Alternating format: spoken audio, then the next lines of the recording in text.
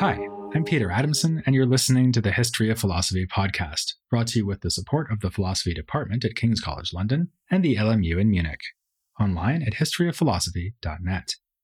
Today's episode, Boundless Enthusiasm, Giordano Bruno. There seems to be a widespread assumption that it was humbling for humankind to abandon the old cosmology of Aristotle and Ptolemy and accept the new astronomy of Copernicus. No longer do we find ourselves at the literal center of attention on an Earth which sits unmoving at the midpoint of a finite spherical universe. Instead, we are moving around the Sun, which has usurped the Earth's place. In fact, we now realize our whole solar system takes up only a tiny part of a vast universe.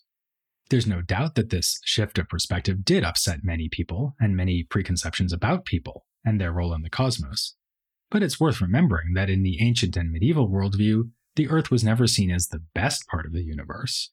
The middle of everything was also the bottom of everything, with the celestial bodies above being seen as far superior, even divine in some sense. As we saw over the last couple of episodes, these heavenly bodies were typically assumed to influence, if not completely determine, events down here on Earth, while we cannot influence them at all. They are the instruments of God, steered by angels, free of decay, imperfection, and the 1,000 natural shocks that our flesh is heir to, as people were saying at about the same time over in England. In light of this, being moved away from the center of the cosmos could be seen as a promotion. But neither did the Copernican revolution simply reverse the older view, with the Sun occupying the new down and the previously static Earth catapulted into the heavens, now moving at the thrilling speeds previously reserved for planets and stars. His discoveries did not so much turn the universe upside down as show that the universe has no up and down at all. That at least was the lesson drawn by Giordano Bruno.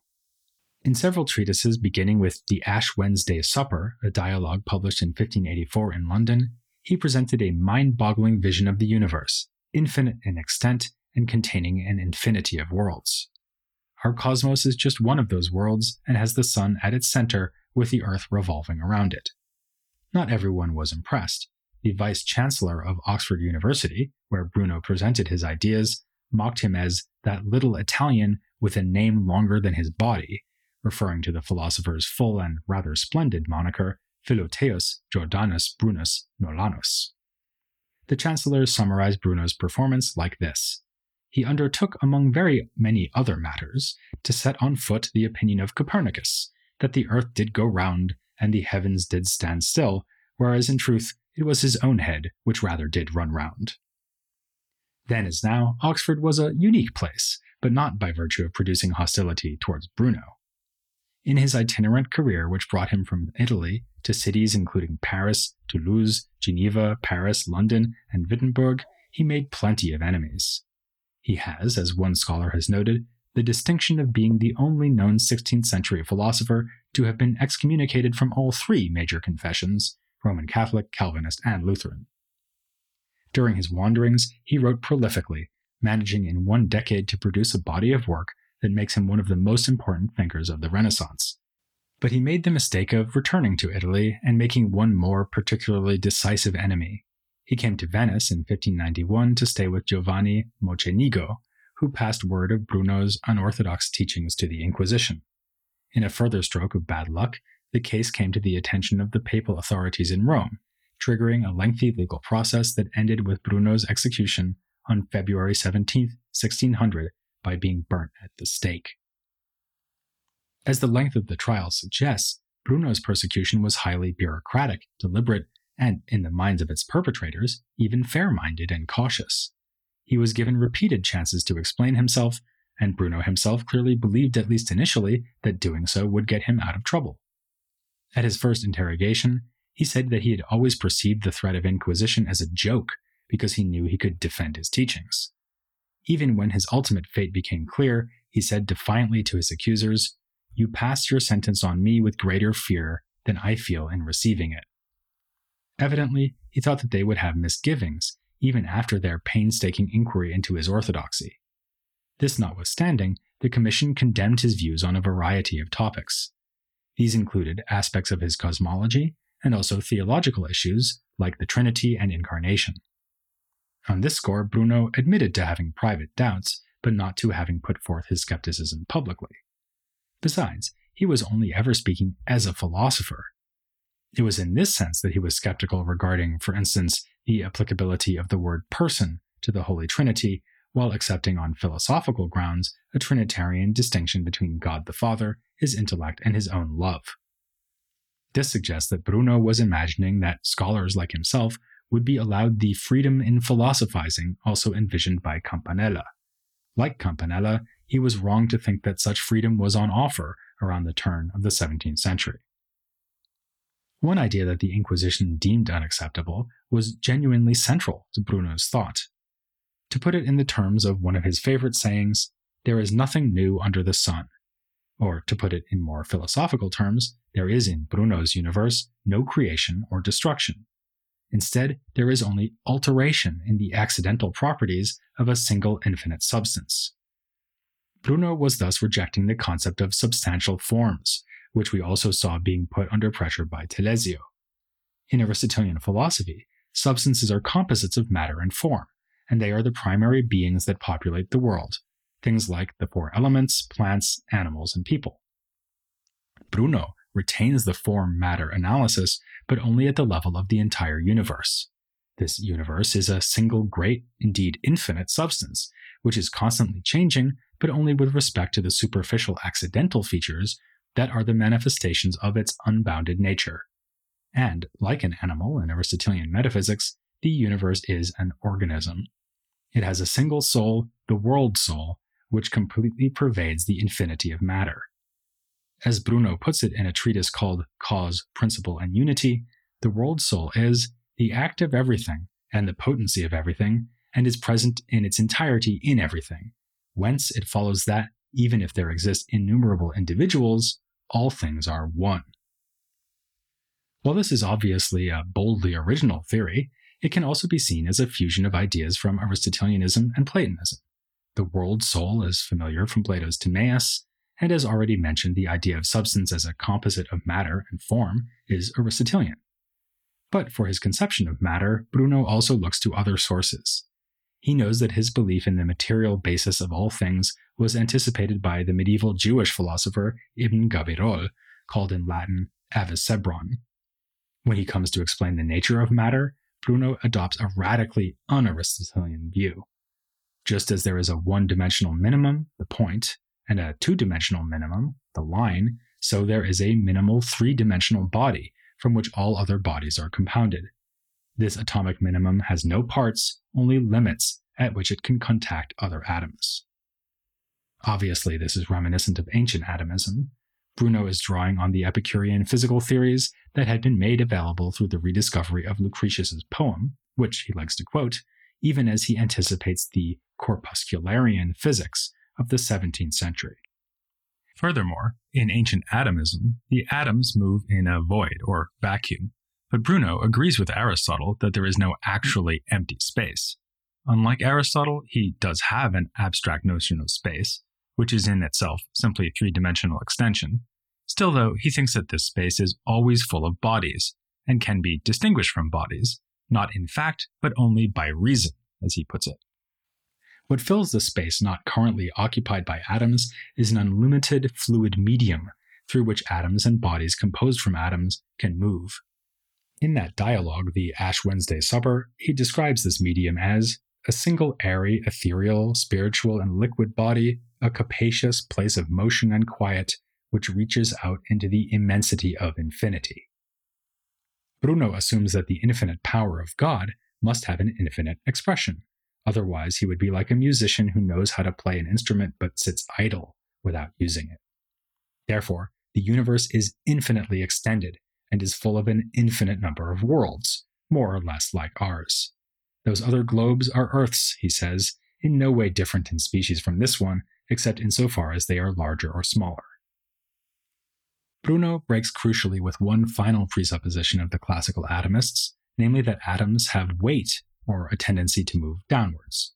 In Bruno's universe, there is no down, precisely because of the aforementioned immensity of infinity. The Aristotelian cosmos is spherical, and so has a midpoint, which is where we find the center of the Earth, Thus, we can define downward motion as motion towards that point, upward motion as motion away from it. By contrast, as Bruno observes, an infinite universe has no central reference point, and so there can be no motion towards or away from naturally defined places.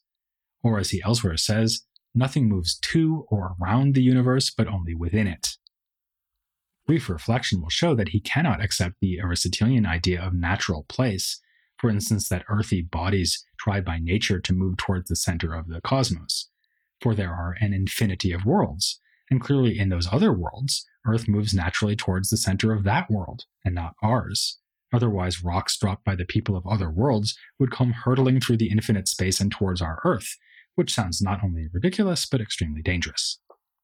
Why then do we see bodies performing natural motions, as when rocks fall down in air, or what is down from our point of view, and air bubbles percolate up in water? His answer is that this can be explained only with reference to the animating power of the world soul.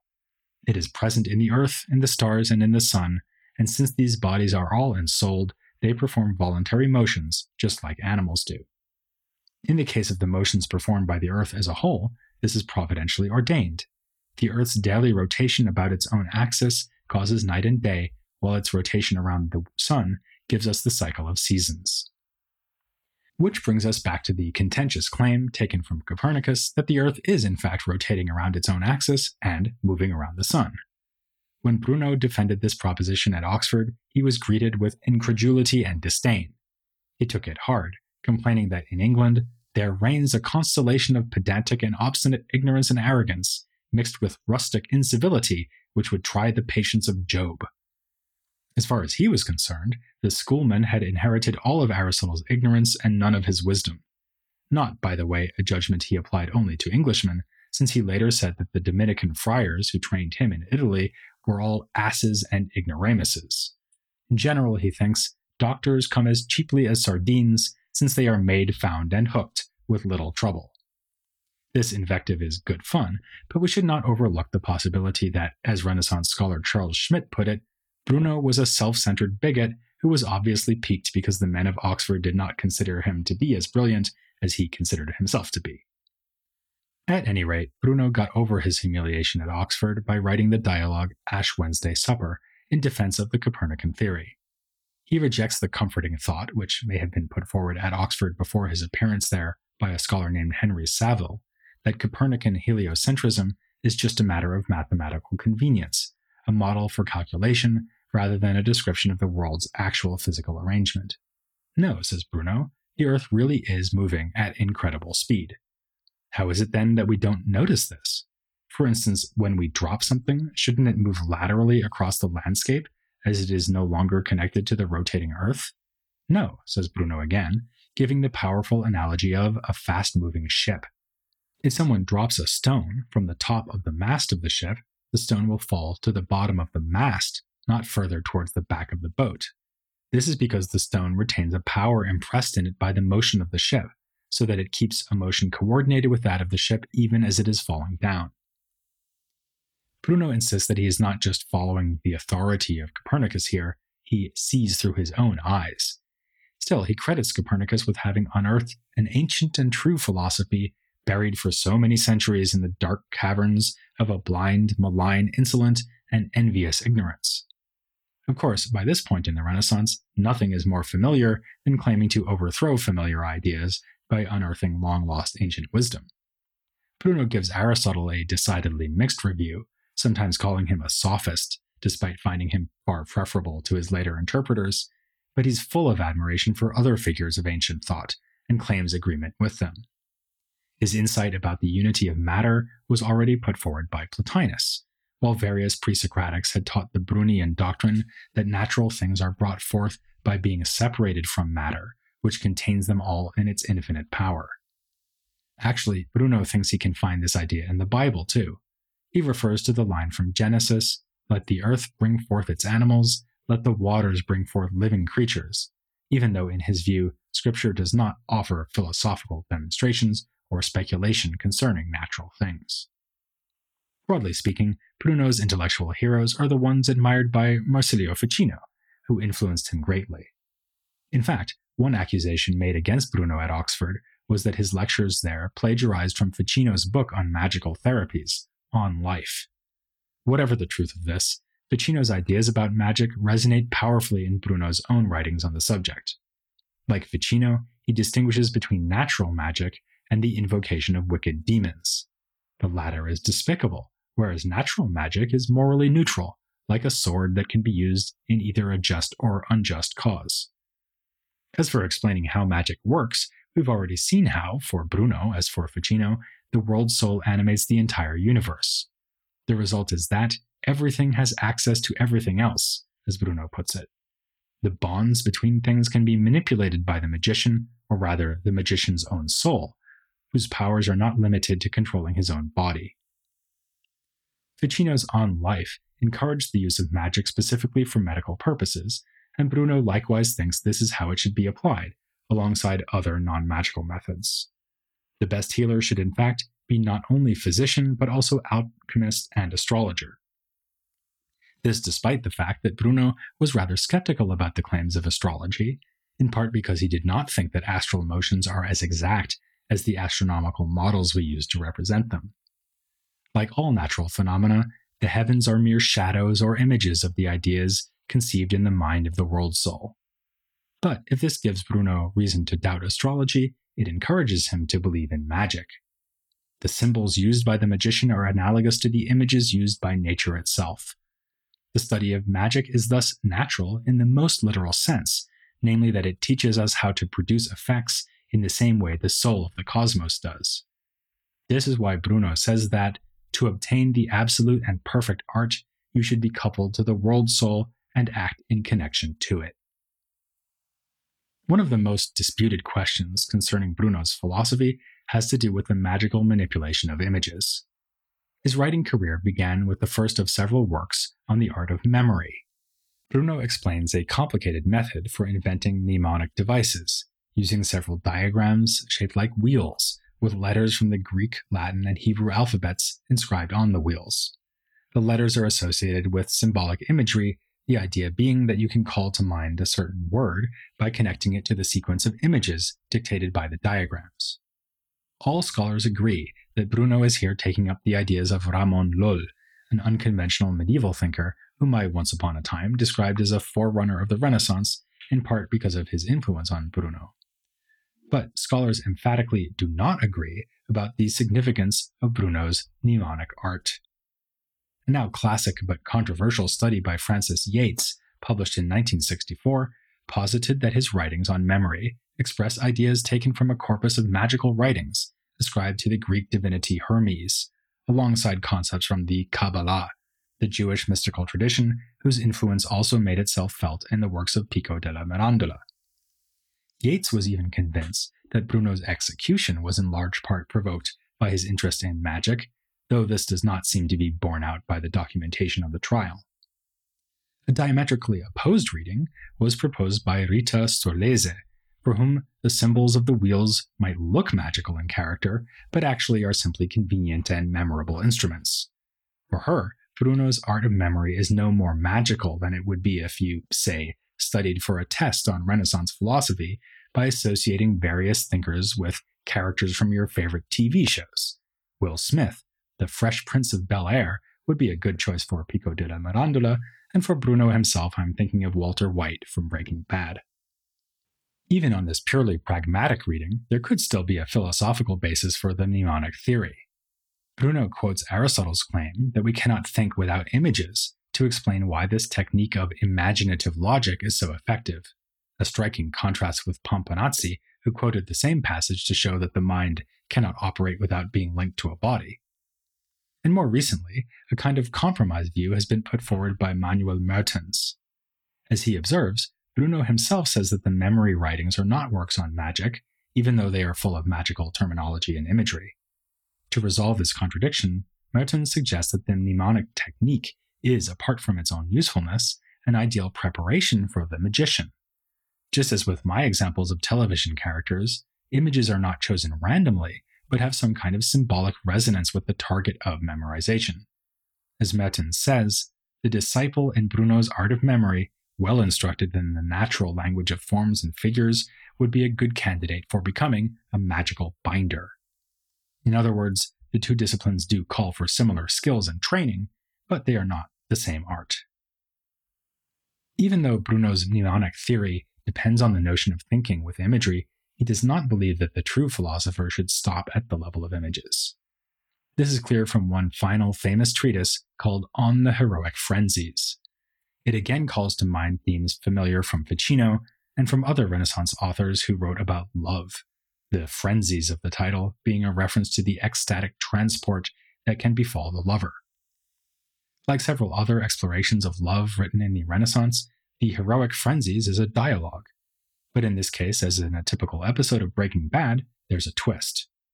Namely that the characters are commenting on poems written by Bruno himself, in what may be an echo of the poetic self-commentary of Dante. Bruno has some fun with this literary conceit, for instance by having the main spokesman admit that he's not entirely sure what Bruno the poet had in mind. But the main thrust of the dialogue is clear. True erotic heroes pursue a love more exalted than the concerns of physical pleasure, and can no more sink to the level of common and natural loves than dolphins can be seen in the trees of the forest. The highest love of contemplation takes the hero beyond this natural world of images and likenesses in which we see divinity as if reflected in a mirror. As we know from Bruno's other works, the universe is an infinite expression of God's limitless power, so it will inevitably outstrip the capacity of the human mind. But in a way, this is good news, since it means the potential for new knowledge and taking pleasure in the acquisition of that knowledge is likewise infinite. As is abundantly clear from Bruno's inventive, witty, and diverse writings, he himself took great delight in this endless philosophical exploration until he met his own untimely end. With that, we've nearly come to an end of our own, finishing off our coverage of philosophy in Renaissance Italy. After all, I've said that I'm treating the time period of the Renaissance, as always somewhat arbitrarily, as ending in 1600, the very year that Bruno was executed. But there is one more figure I want to cover, in part because his story and ideas are so reminiscent of Bruni's. He too was a devotee of the new Copernican cosmology, and he too was persecuted by the papacy, though not to the point of being killed. Though he expressly denied that the world revolved around him, he was a pretty important guy. In fact, one of the most important scientists in history, Galileo Galilei. We'll be asking how his epoch-making ideas grew out of the epoch that was just coming to an end by relating the themes of this series to the methods he used in making his scientific discoveries. That's next time here on the History of Philosophy, without any gaps.